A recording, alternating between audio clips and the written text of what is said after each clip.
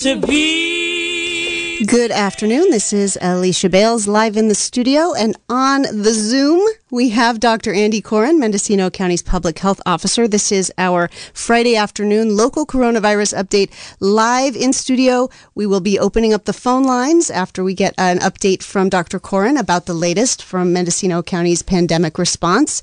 And the phone number here in the studio is 707-895-2448. If you have questions for Dr. Coren about the coronavirus or the county's response, welcome, Dr. Coren. Thanks so much for being here. Hi, Lisa. It's nice to talk with you. It has been a huge week, both locally and statewide, for coronavirus.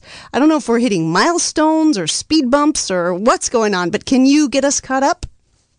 Yeah, so it's been an exciting week. Our case rate is today down to 1.78 cases per 100,000 with a 7-day average and a 7-day lag. So that is as low as I've seen it since I've been working on this. And our test positivity rate is down to 1.2%, also the lowest that I've seen it. We were coming down nicely and probably would have been in the orange by next week. But the state was successful in distributing 4 million extra doses to the people in the lowest resourced areas in our state. And so the governor changed the thresholds of moving from one tier to another. So we were moved very quickly to orange, and many other counties have done the same, move to better tiers. And I think there's only about 4 or 5 who are still in the red tier. So we're doing very well. Hospitalized at this point in the county are 4 people at Med-Surg, none in the intensive care unit. There is 1 person hospitalized out of county in Med-Surg. We had 2 cases yesterday that were reported, 2 new cases. We have no outbreaks going on at this time. The one that was going on for a while at Ukiah Post Acute is resolved at this point. The total number of cases so far in our county are 3,966, with 1,985 of them coming from the Hispanic community, which is 50%. And it's too high, but we're getting down very slowly. In isolation, we have 14 people, and in quarantine are 36. We have, unfortunately, lost a total of 47 people to this pandemic, and we mourn their loss. Our testing has been going on in Ukiah from Saturday to Thursday, Fort Bragg on Tuesdays at the VA, and we're now rotating between all of the major cities in the county. Vaccines, we have 30%.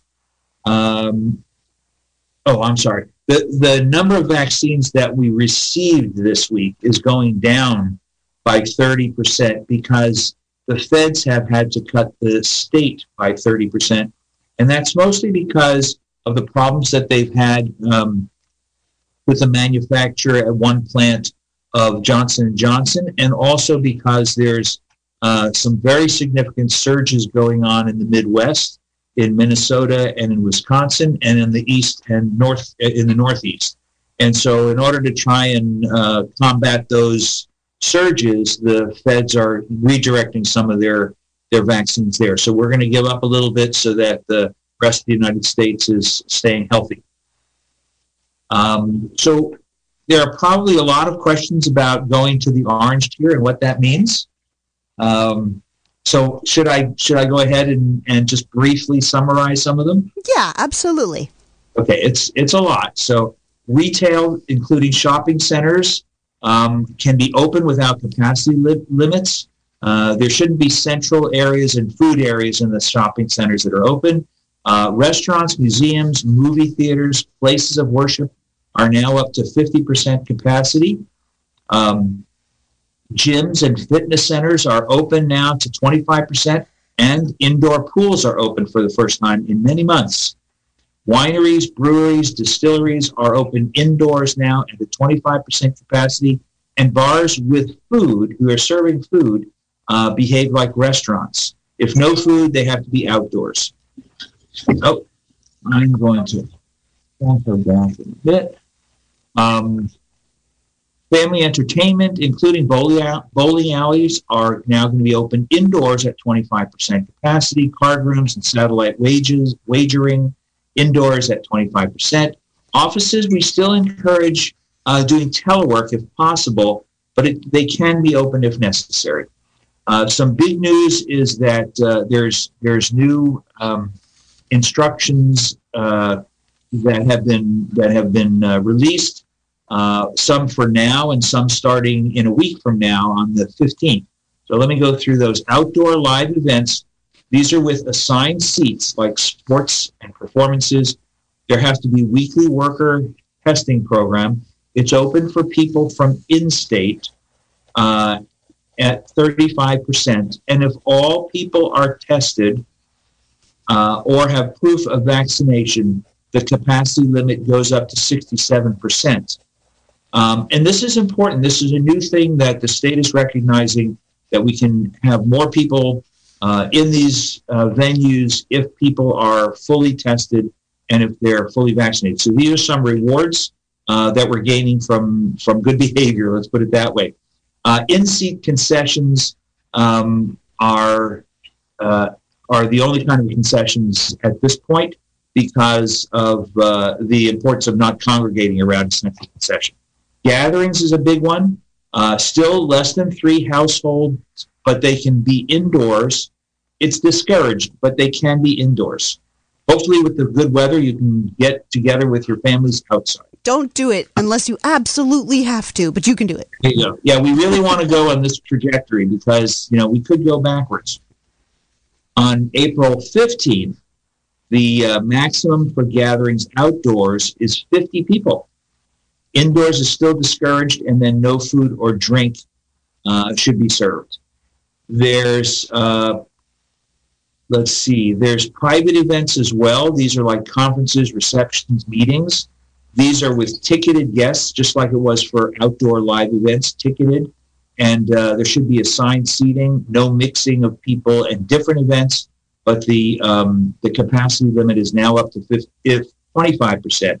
And on April 15th, the outdoor private events maximum goes to 100. And with full vaccine or proof of testing, 300. Wow. Indoors, these events, these private events indoors, starting on April 15th, are up to 150 people max if there's proof of all people being tested or getting vaccinated. Are these like weddings and things like that, conferences? What kind of events conferences, receptions, and meetings for the private events? And these are, but continuing to be masked. Yes, masking is not going to go away soon. We're going to get all vaccinated. We'll be all prevented. But the basic personal protection that masks give us and the protection of the people around us is not going away. And we don't know enough about the efficacy of the vaccines that we want to give that up. It's the cheapest, easiest. I know it's a pain in the mouth for a lot of people, but it is an excellent way to protect ourselves and our neighbors. And so we're still going to be wearing masks for a good while now until we have more experience. And are all of these kind of rules about the relaxing of the tightest restrictions? So now, like how to have gatherings indoors and outdoors, and how many, and incentives for showing proof of vaccination and things like that. Is this all coming from the state Department of Health, of Public Health? Yeah. So they're writing the guidances based on lots of smart people looking at all the data and figuring out from other experiences what makes sense, what are high-risk activities, what are low-risk activities, and how should we gradually open. So we don't make the mistake of last spring of saying, oh, we're over this, let's just open. There's a lot to be learned. So as we go in this stepwise way, all this data is being collected, and as we see things turn around, and they could. So the state did tell us that it's a little harder to go backwards now to lower tiers than it was, months ago. But nevertheless, if we start seeing a rise in the cases, if we see a rise in the test positivity, and if we see a rise in the numbers of hospitalizations, those will be very serious, alerts to us that something bad is going on. And how can it go on? Well, it can go on because we don't know about exactly how well these vaccines are going to work in the long run.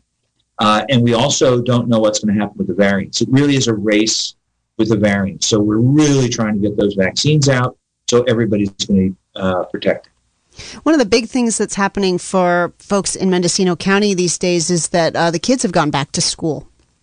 Yeah, so it's great. Can you talk about your role or what you've seen about how things are going this first? I mean, my son's back to school in high school for full days for the first time this week. So, and I don't know what all the other school districts are doing, but at least I know in Ukiah, high school is back. So how is that going? Have you had any reports of cases? Are you able to test people? I imagine that having families back or having kids back, meaning families are now reconnected with the schools, would make it maybe easier to reach people for things like testing and vaccination as well. Yeah, we can put the information out, and we are, as I think you were mentioning before, working on a campaign to vaccinate the 16 to 18-year-old high schoolers and their families. So, we will utilize the organization and all the wonderful people that have been working on this within the school system. I have heard only good things. I mean, when the first week or two that people were going back to work, there was a few cases here and there. There was a teacher here and a student there. None of them turned into any kind of epidemiologically linked groups or clusters that we would call an outbreak. So we didn't have any outbreaks at all. They're in full swing with their sports in Ukiah, and I haven't heard any problems with that, though that's also a group that from statewide and nationwide data seems to be a little bit more susceptible. So we have to see how it goes, and that's why we're doing it slowly but surely and watching. Also, apparently, Governor Newsom decided that we're done with the pandemic by June 15th. Like everything's going to open I wouldn't up. say that.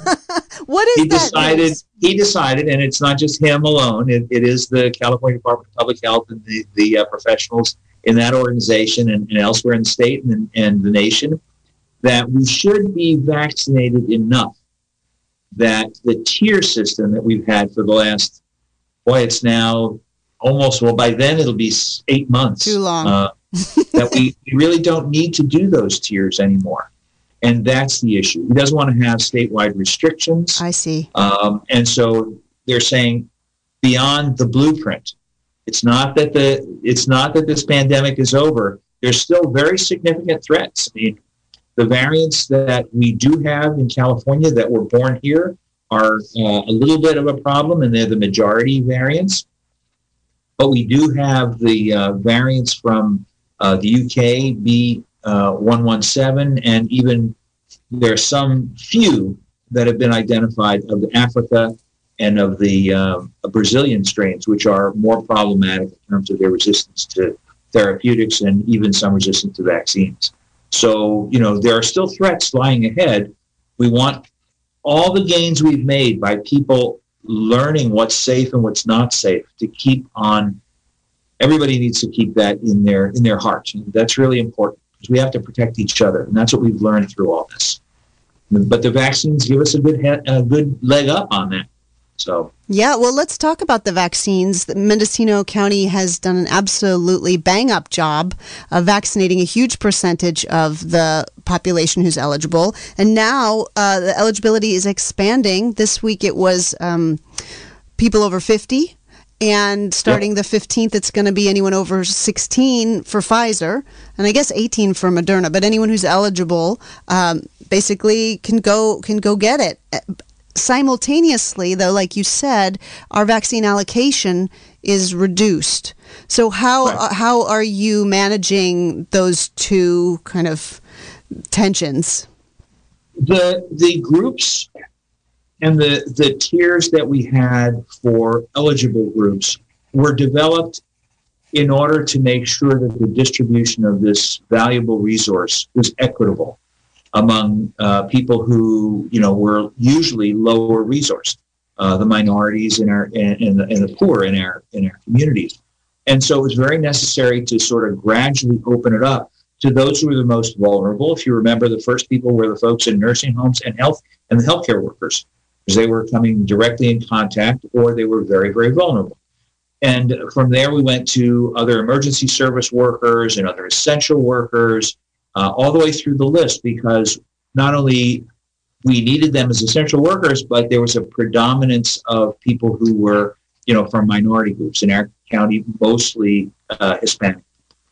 And so that was very necessary. And what we're doing now in the latter part of the vaccination campaign is, I don't want to use targeting as a term, but we are sort of focusing our efforts and support for those groups continuing. And we've made decisions on that basis, along with our ethics committee from the county. But now we're going to be able to say, okay, everybody's eligible. Let's get everybody in. And we're doing much more informational, educational campaigns, trying to encourage those communities to make use of the vaccines that we have. You had an event this week in Talmadge at MCOE, which was new. It was Mendocino County Office of Education. They have a campus out there by the City of 10,000 Buddhas on Old River Road. How did that go? Who were you encouraging to come, and how did it go? Well, I think it went well. I don't have the final numbers back yet, but Glenn McGurty, our supervisor for that district, actually went door to door and told people that it was going to be open. And it really was an outreach to that community, which is predominantly Hispanic, and also to agricultural workers, which he has had a long history of working with. So it's great that we're able to focus those efforts and support those people. We're going to be doing more of that kind of thing. And it was a Johnson & Johnson clinic, right? So the one-shot deal. That's right. And what about, do you have a calendar for the vaccine events coming up this week, even though the allocation's about 30% less, as you said? Are you going to be giving shots this week? There are. So from the county, now the clinics have their own, but I'm going to tell you what the county vaccine events are going to be. So on Monday the 12th and on Wednesday the 14th at the fairgrounds, we're going to have first dose Pfizers. And in Willits, on the 13th, we're going to have first dose Pfizers. And that's going to be at the high school. No, sorry, at the community center. And in Fort Bragg, on the 14th, there's going to be first dose Pfizers. And that is going to be at the high school. What day was the Fort Bragg first dose? That's the 14th, which is the Wednesday. Okay, that's at the high school in Fort Bragg? Yeah. So we've got quite a number of clinics that are going on this week. And they are first dose. This is the first time we've been able to have first dose in many weeks. One of the unfortunate things that's happened is, for some reason or another, the Adventist hospitals have just not been getting the number of doses they usually have, and they were giving out a lot of doses of vaccine. I think they've done somewhere in the range of 23 to 25,000 doses in this county, which is great. Amazing. Yeah. Right. And I talked with them last week, and they said that they were covering the second doses, but they were having to borrow doses. They were having to go looking for doses. So it doesn't sound like they're going to be doing a lot of first dose vaccinations coming up unless the allocations really change. What I'm hoping is that they're going to turn more over to their clinics because people trust their primary care providers. And so if we can make it as routine as getting a tetanus shot or a flu shot, that'll be a way to get to a lot of people who are really still worried about getting a shot, or worried about the government giving them some kind of chemical, or some of the other things. And this way, they're able to talk face-to-face with their provider and get a vaccine before they walk out the door. It's very, very important. Right. All of the infrastructure that already exists that people are familiar with has really stepped up and just everybody's outdone themselves, from the clinics to the hospital to public health. I know it's a real shift for you, coming on as the public health officer, but also the role of public health during this pandemic has just it's been a total sea change in what you do, what people expect from you. But in the years previous, public health has been absolutely underfunded, defunded, almost hollowed out. So, one of the things that's so interesting is to think about how you move forward now that all of these really robust connections and networks and collaborations for our public, or for our health infrastructure here in the county, have really grown. Do you think about that? Like how you're going to kind of, as the wave of the pandemic recedes, what we're going to be left with in terms of a health infrastructure?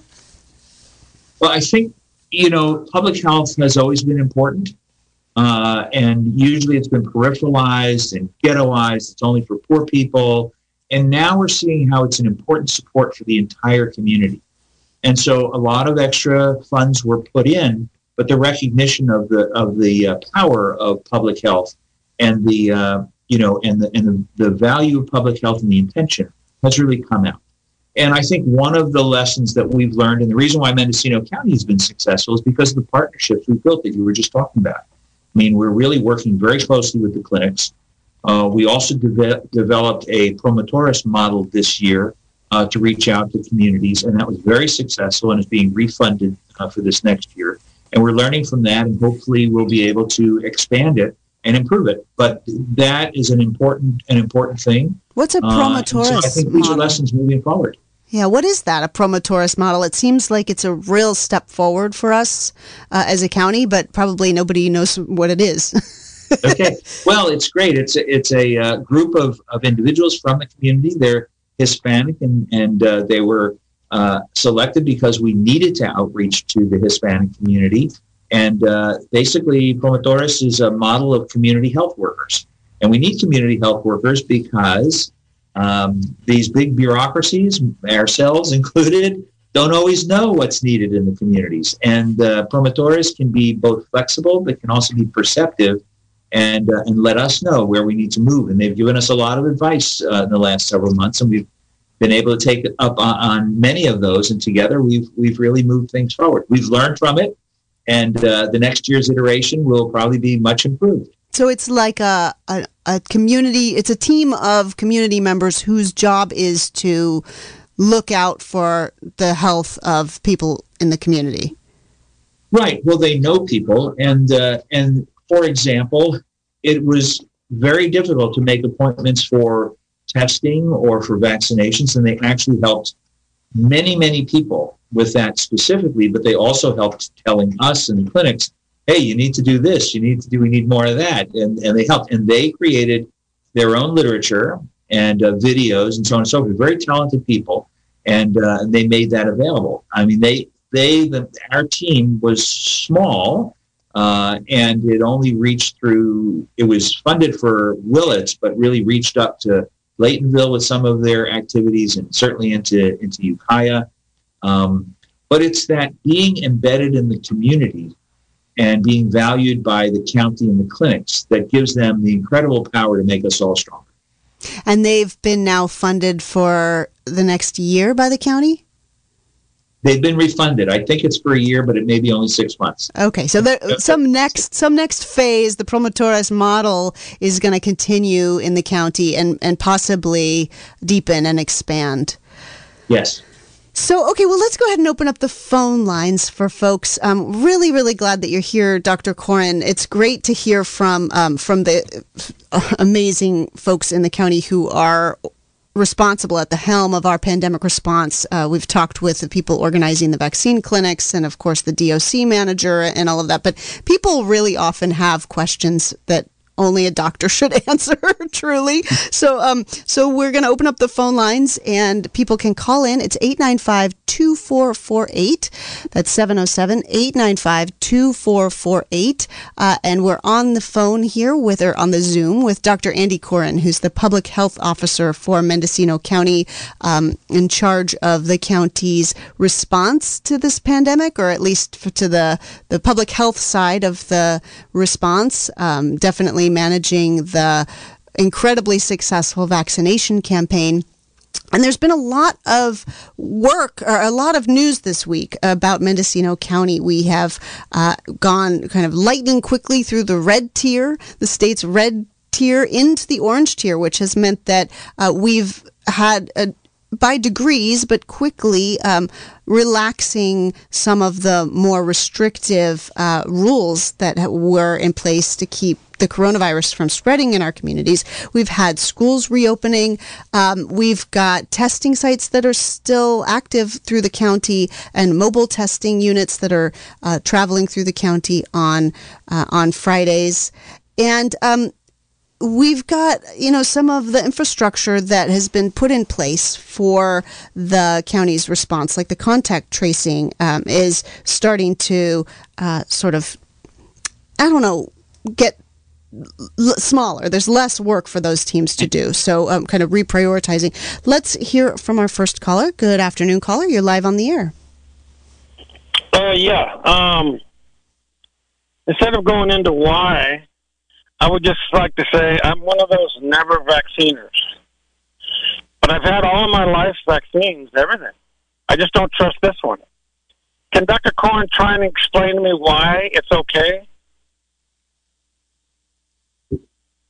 Well, first I'd like to hear why you're a never I don't know what you said, but never vaxxer. Why do you dislike the vaccines? Well, doesn't a normal vaccine take 4 to 8 years? And this one was made.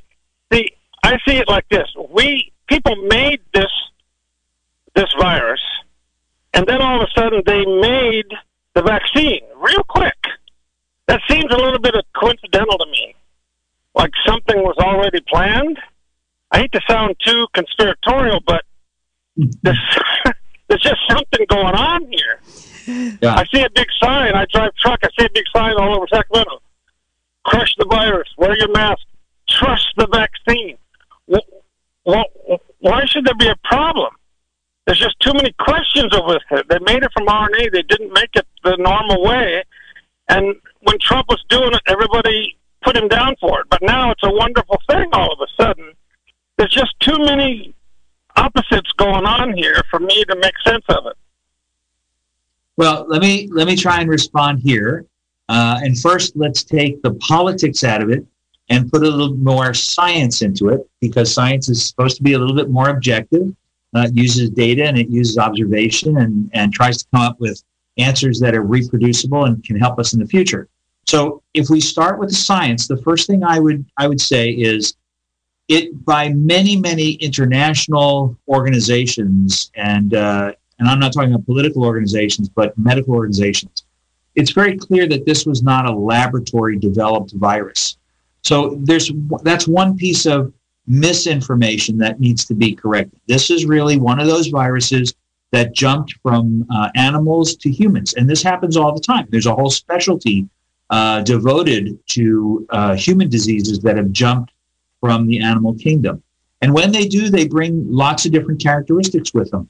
And so many of them are benign. They're not a problem, but then there are some difficult ones, and that's why we have a World Health Organization, because in order to address those jumping and changing in germs, we need to understand them. And so the World Health Organization gets involved. As a matter of fact, the latest that I've read, the COVID virus didn't even start in China. It started in one of the European countries, but it did migrate to China and then took off. Wherever it started, so the question is, why did it happen so fast? It's a very vicious virus. And how did we develop such a vaccine so quickly? One reason is that the Chinese, when they discovered it, did their own genome sequencing. Remember, genome sequencing has only been around for a few years.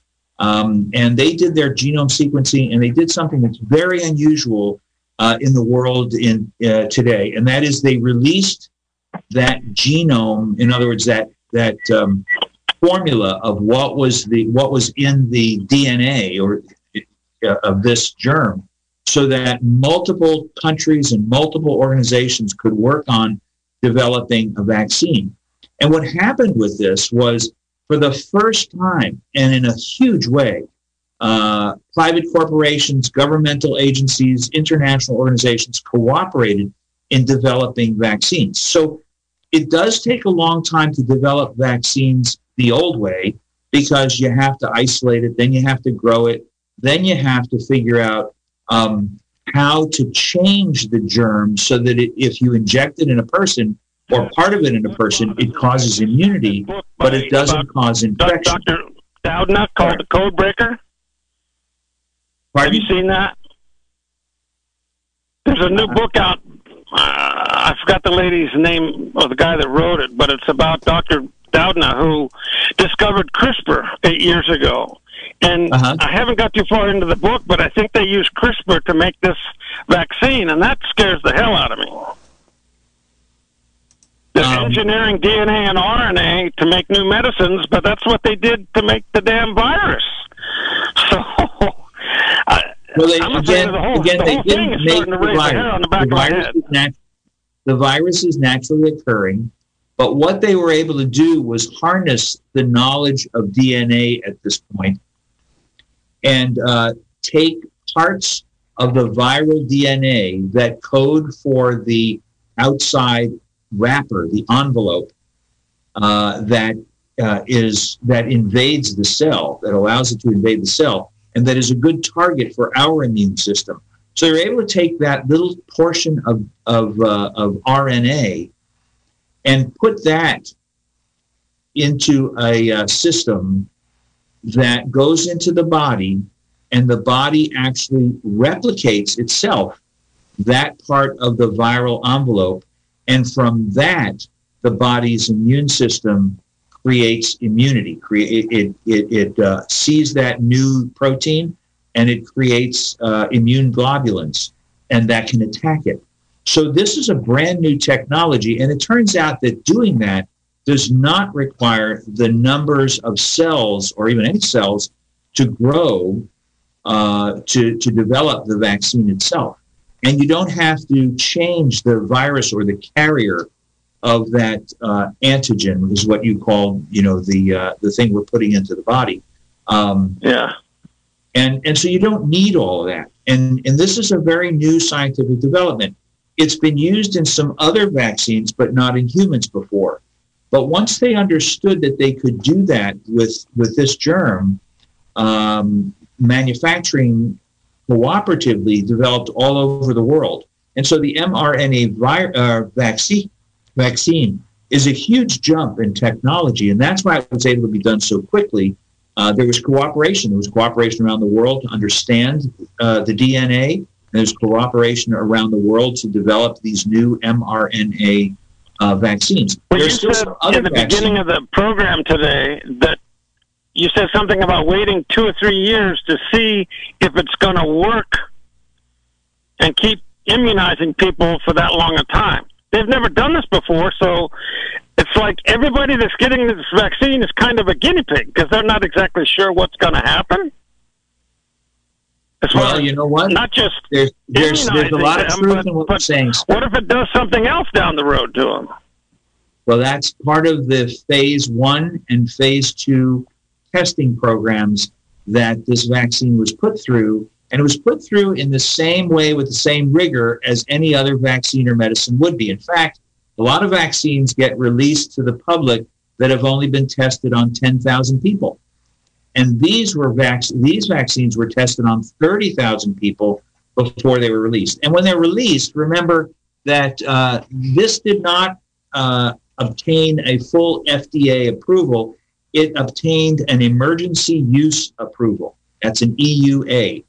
And that is important because people need to know that, yes, there's a lot about the vaccine we do not know, and we have to be honest about that. But the more we use it, and in the United States, there have been 100 million uses of it. And the more they use it, the less they find that they're worried about. You've heard all the things that we worry about, and there's lots of things to worry about. But the more you use it, the more confidence you build also. So as the confidence has built, then the manufacturing capability has been built up, and we're now able to use this life-saving. I mean, look at what's happened to our numbers. Look at what's happened to our numbers. We have really successfully beat this thing down a bit. Now, do we know everything about it? We don't know that it will be effective for, now it's been around at least since the phase 3 trials, for 6 months. So we think, okay, this is 6 months, and it's probably more immunity and longer immunity than getting the virus itself and developing immunity. We know that. Do we know a year from now or 6 months from now? No, the virus wasn't around that long, and the vaccine hasn't been around that long. So we need to live it and experience it. Do we want to live it and experience it with, hundreds of thousands of people dying? No. That's why the emergency authorization was given. Right. So I think we're going forward. It sounds risky. but we're plodding forward with good information and good data gathering, and we're going slowly, but not slowly enough to risk the more hundreds of thousands of lives that we lost last year. All right. Thank you for that call, caller. And I know that you're not alone in your questions, and they're good questions, but there's a couple of things I think that we need to revisit about what the caller said. And one is about the CRISPR gene and gene editing and the role of gene editing in both the creation of the virus and also in the mRNA vaccines. And I don't think that CRISPR or gene editing had any role in either of those. Is that correct? Not that I know of, no. The only thing they were able to do was extract a part of the genome from the virus in order to replicate that. And that was in order to tell our bodies what proteins we need to make antibodies to. They say that that you need to repeat a message on the radio 8 times before people really hear it and take action. At least that's what we're told about fundraising and our pledge drives and things like that. That's why we're saying our phone numbers a lot. But listening to the description of how the mRNA works, I think I must be at time 8 because I'm finally understanding in a way that I never really got before that the mRNA strand that's in the vaccine, that it actually it gets our body to produce the protein. Is that right? Yeah. So our body is the one. So we're not getting any kind of virus in us at all. We're getting a strand that gets our body to produce the protein, and then that is what our body responds to for the immune response. Is that right? That's exactly right. So it's really taking a little bit of the code that tells the virus or whatever it is to make a piece of the outside of the virus, and it's like a gun. It shows the body a piece of the gun so that the body can fight that piece, can take it apart, dismantle it, make it unavailable. And so that's what it's doing. So then when the virus does invade, it recognizes that invasive, it's called the spike protein. So I use the gun, but it's the spike protein. That's what attaches to our cells and invades the cells with its own DNA. And so that's how this works. So you got it. So that now I guess I am starting to understand how it's very different from previous vaccines, right, which would use kind of a attenuated version of the virus itself. Or well, there are a number of ways that they create vaccines, and I'm not a vaccinologist. I'm a GP, a family practitioner. But some of the original vaccines against our, for example, smallpox. They used a related cowpox, which is not as, it doesn't make you sick, doesn't kill you. And then they were able to, with other germs, to attenuate or change the germ so that it was less likely to cause the disease that you want to fight. But you had to breed all those attenuated genes. And that's where, attenuated bacteria or viruses, you had to breed them in something. And so you bred them in a laboratory, and then you took them out and extracted them, and you actually put these viruses in people. And the people, you recognize the virus and develop immunity to it. But you're taking some risks, and there have been escapes. So for polio, there was an escape, and there are polio vaccine epidemics that have happened. Much more often, people are getting polio now if they get it at all because they're not vaccinated, because it's a vaccine preventable disease. But there have been a lot of different ways to create immunity in people, and this is novel. This is very, very new, because what we're doing is we're telling the body, here's the stuff that makes the stuff that kills you. Okay, so make it a little so that you can recognize it and you can stop it before it kills you. And even though it's new, it sounds kind of cleaner and safer than vaccines that have come before, really. Like, it sounds like it's a super good idea. It's just amazing that it's actually working. Sounds good. But again, it has to be tested in the lab and tested in people for a long time before they're sure. And so, all things new are not bad.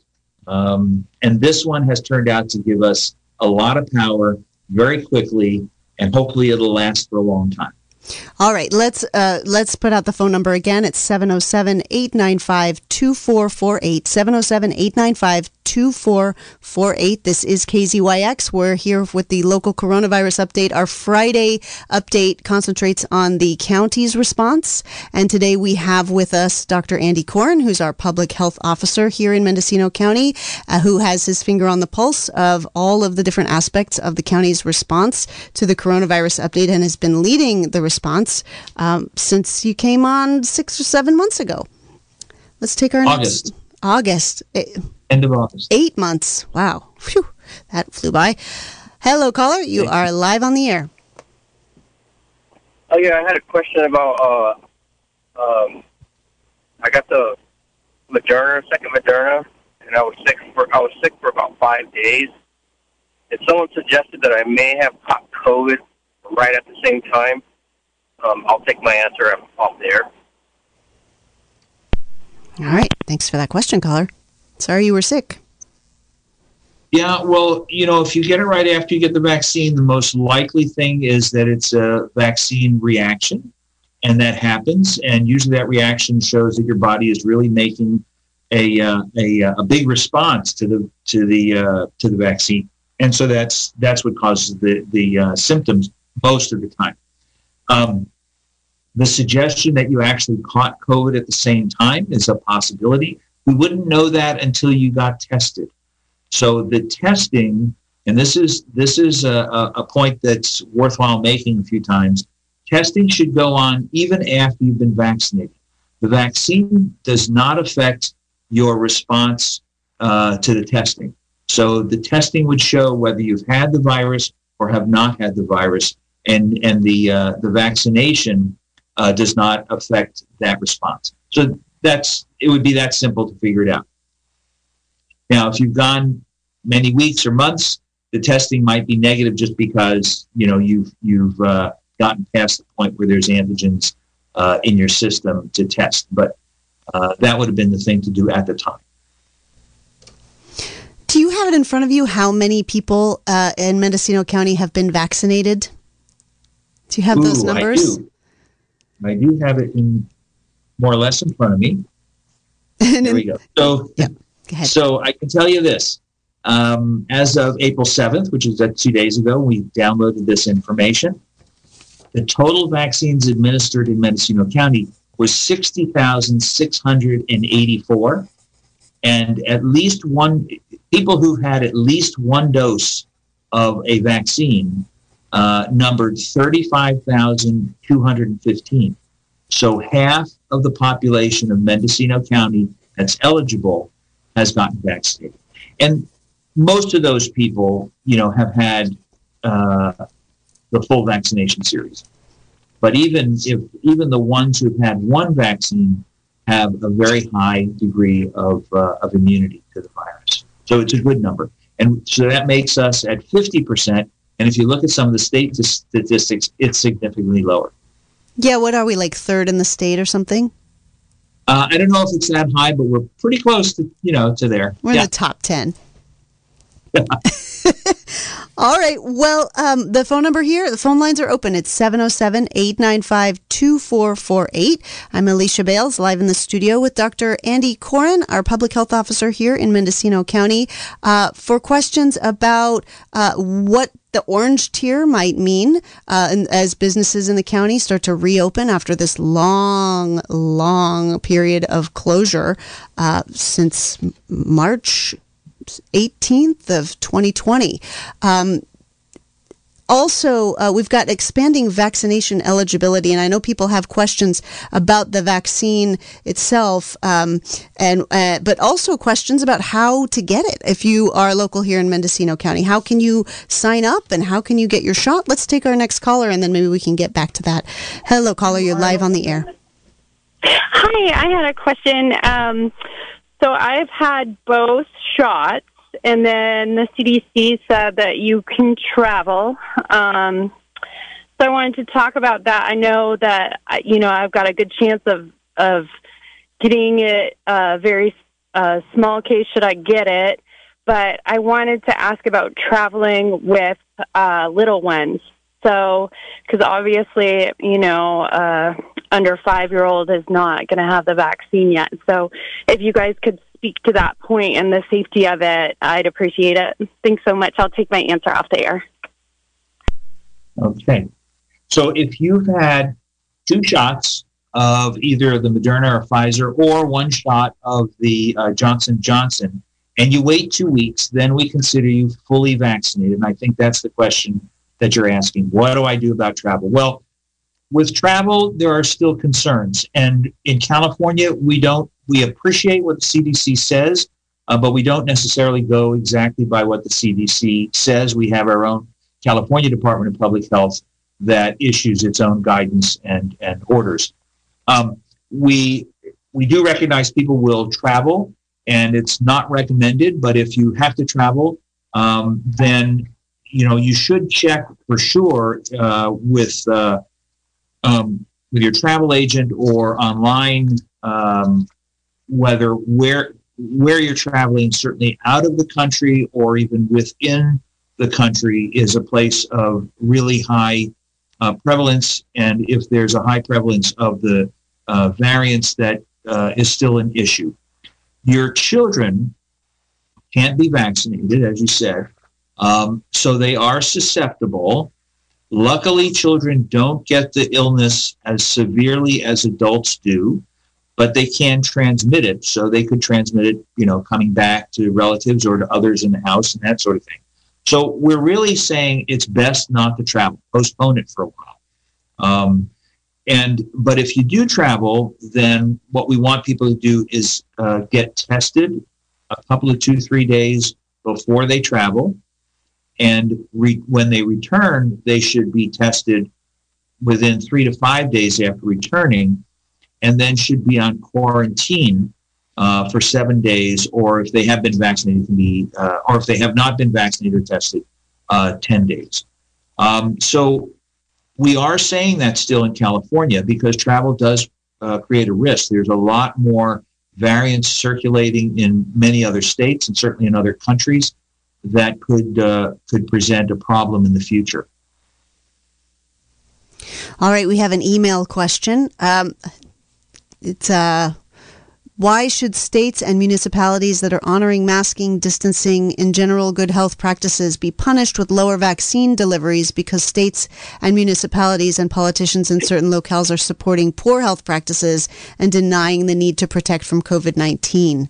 And I guess that's a reference to the fact that we're getting fewer allocations because there are states that are experiencing a surge and are getting the vaccine allocated that way. Yeah. So, this is hard to swallow. I can understand the person who wrote in and their concerns about it. Remember that it's not punishment. We are all trying to save as many lives nationwide, worldwide, statewide, countywide as we possibly can. And so the response of the federal government is we have this amount of life-saving vaccines. And this group in terms of states is undergoing a big surge at this point. What can we do to help them? California's been doing very well in rolling out our vaccines. We've been doing well with testing and so on and so forth. But the other states could be running into a major surge. And I think that's the motivation for changing the allocations. Did that answer the question, do you think?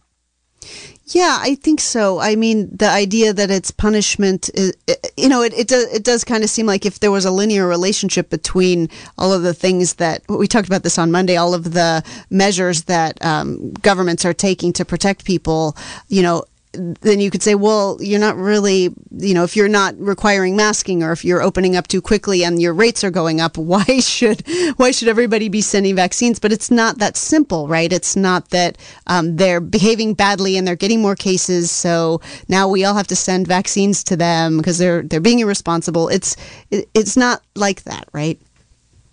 Well, it's not punitive. It's not as a response to them not doing anything. Clearly, I would say that they're not being good neighbors because they're letting the virus spread within their communities.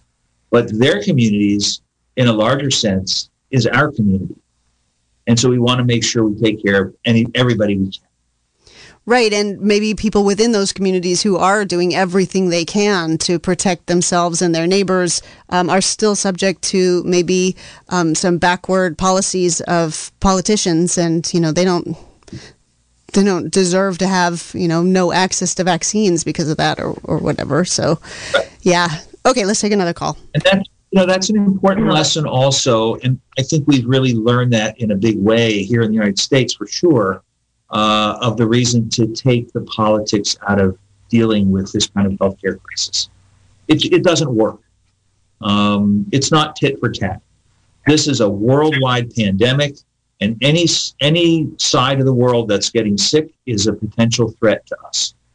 And so we want to cure it worldwide. All right, let's take our next call. Hello, caller. You're live on the air. Yeah, just in case people didn't know, I got my vaccine a couple nights ago at Rite Aid in Willits, and you just go to riteaid.com and did that on Monday night and had an appointment for Wednesday night. And it's the Johnson & Johnson. Great. Was that in Fort Bragg or Ukiah? Where was that? Willits. In Willits. All right. And I mean, I can't say that they still have doses, but I would imagine they would. How did you get signed up for that? Did you just go to the Rite Aid Willits website and click refresh a bunch of times? No, I actually walked in last Friday just on a whim and said, do you guys have vaccines? And he said, we'll be starting on Tuesday. And he said, just go to riteaid.com. Wow, a success story. Thank you. That's great. Yeah, and also, I've been listening religiously to your program since the beginning, and I have to say that the gentleman a few calls ago, the skeptic, I think he said he's a trucker, that was the best call I've heard this whole time, because most everybody that calls in is like myself and, gets vaccinated and agrees with it, and, I get everything from the flu shot to shingles and all that. And he was concerned, and but you could tell he was using his brain, and you could tell he was thinking, I really think I might want to do this, and I want more information. And I thought you guys just did a tremendous job at easing his mind, and I hope he feels that way, and I hope that he does get it and talks to other folks that are like-minded like him. And he should be commended for his call. Yep, Absolutely. I agree with you. Yeah, thank you. That's what we're doing here. That's why we're here. We want to encourage people to talk about this stuff and get good information. Yeah, it's rare that you hear somebody call in like that, and I thought it was great. Well, great, and thank you for calling in. That was a really valuable piece of information for people that they can just sign up at riteaid.com or walk in and get information from local pharmacies about how they can get the Johnson & Johnson vaccine. So that's great. Thank you. Yeah, it's a maturing of this pandemic that we've been able to do a huge amount with these, what we call mass vaccination events, which is what you do with tremendous pandemic epidemics. But we're trying to normalize it also, so that we want the doctors in their own offices to be able to give it as part of a normal doctor's visit. And we want it to be available in our corner drugstores because that's how people are going to get their vaccines. That's what they're doing nowadays. So it was just to roll out initially and to stem this terrible flood of illness that we had to get involved with these mass vaccine clinics. So I'm glad you were able to take advantage of the Rite Aid stock and get in there. There are going to be some others. CVS, I think, here in Ukiah may offer it, and there's others around that are starting to get them out. All right. Yeah. Thanks for the call. Thank you, guys. Bye. All right. Bye-bye. In the couple minutes that we have left, we have about 3 minutes left.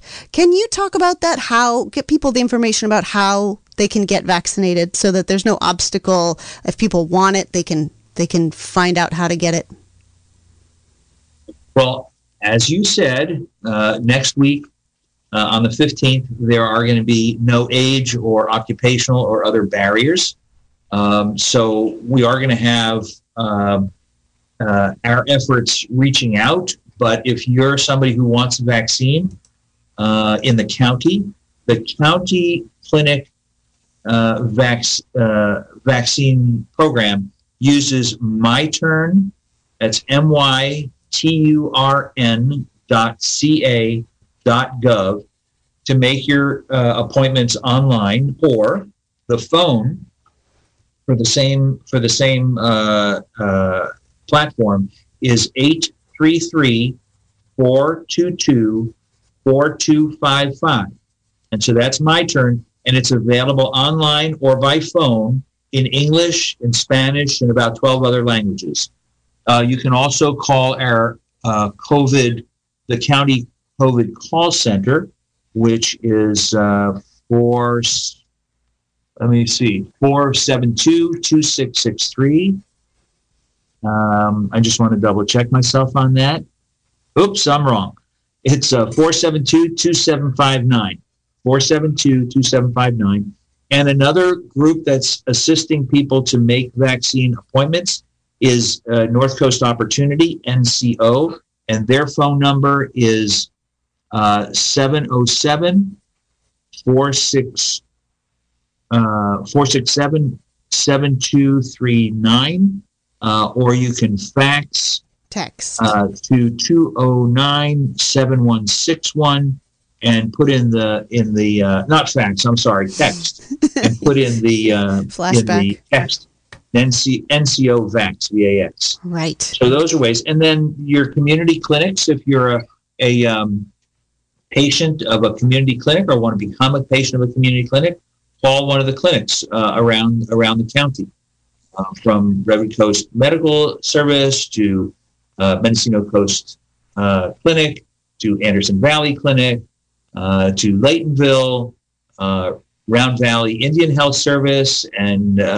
Consolidated Tribal if you're from Native American background. Lord, did I never think any of these would become household names, but I, like you, can rattle off our local federally qualified health centers at this point as well. There's one more I don't want to live, and that's MCHC. Mendocino Coast. Yeah, so I think I fit them all, I hope. Yep. All right, well, that's going to do it for us. Thank you so much, Dr. Andy Coren, for your time today, for giving us all this great information, and also for making yourself available to callers. Can't thank you enough. We'll be back on Monday with Dr. Drew Colfax in the local coronavirus update from 3 to 4. Thank you all for listening and for your calls. Stay tuned now for Democracy Now!